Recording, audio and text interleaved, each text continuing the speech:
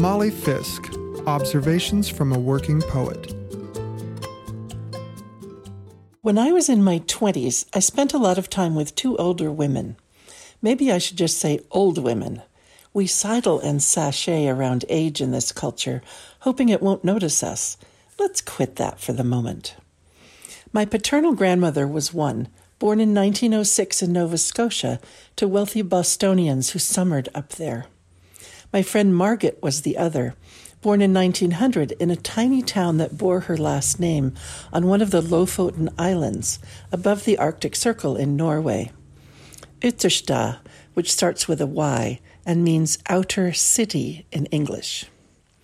I lived in Cambridge, Massachusetts, Margaret across the river in Boston in subsidized housing, and my grandmother Johnny 2 hours away on Cape Cod in a house she had designed herself.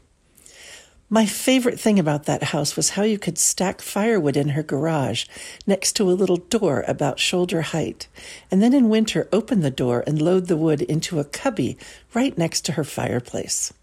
The efficiency combined with cuteness made me so happy. The nicest thing about Margaret's sixth-floor one-bedroom was the view over South Boston, where she had lived for years in a brick house with her beloved bricklayer husband, Arne. Both dwellings were full of light. I wasn't doing what we now call caregiving.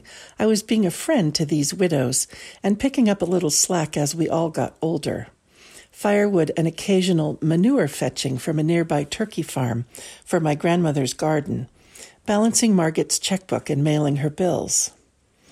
I'm trying to gracefully steer this around to what it's like for me to grow old, how much I looked like both these women, and today being the solstice, but it isn't working very well. Today is indeed the winter solstice, a pause in the planet's tilt on its axis, a place to exhale, maybe take stock of darkness and light, of balance, of constancy and repetition.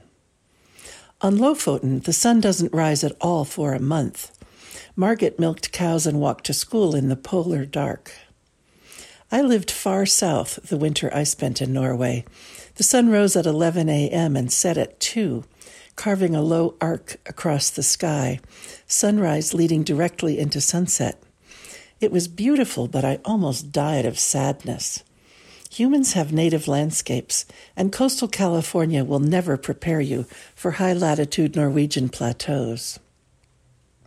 I looked so much like Margaret that her boyfriend mistook an old photo of her for a new one of me.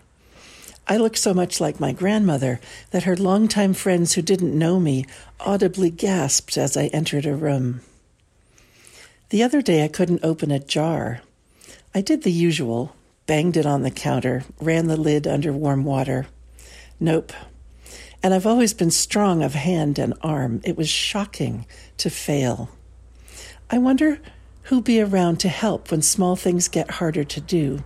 And I thought of my younger self, so glad to see Johnny and Margaret, and also so glad to go home again, where I could walk fast down a sidewalk, flirt with the mailman, and imagine who I might be when I grew up.